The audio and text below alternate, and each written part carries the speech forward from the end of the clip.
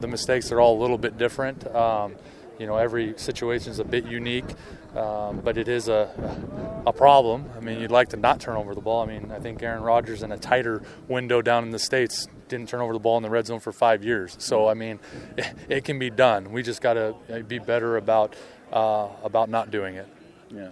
That just Mike just carrying so darn much that sometimes it's maybe doing too much? It's not just Mike. I mean, we just, there's things that play into it. Like I said, early in the year it's a wrong route ran and, and it's an anticipation by him, and there's been other things. Last game, we hold up front a little bit better on the last play. He probably gets the ball off, but also I put it on him too, because if he would have read the play correctly, the ball probably would have been out of his hands already. So, when you get down there, the points are precious, and you've got to do your best to manage the game down there for sure. But Mike is a playmaker. Mike makes a lot of plays too, so we never want to take that out of it, but we definitely want him to protect the ball just like anybody else, make good decisions. It gives you confidence. You've seen the big playability. You've seen the efficiency before. I mean, way more than you've seen the negative in this. No, exactly. I mean, you're talking about a handful of snaps down there that have been negative. Most of them have been positive. We've scored a lot of points in the red zone. So, I mean, like I said, it just comes down to decision-making on every play. But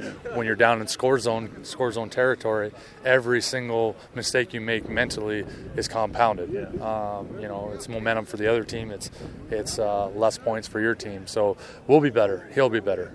Is the season far enough along where this isn't a new coaching staff implementing new things anymore? We implement new things every week, but for the most part, our philosophy is on the table. The guys understand what we're trying to do. You have tweaks like you do every week, game planning. So, you've never heard me, other than you guys ask me the question about why this, why that, and I say it takes time to learn.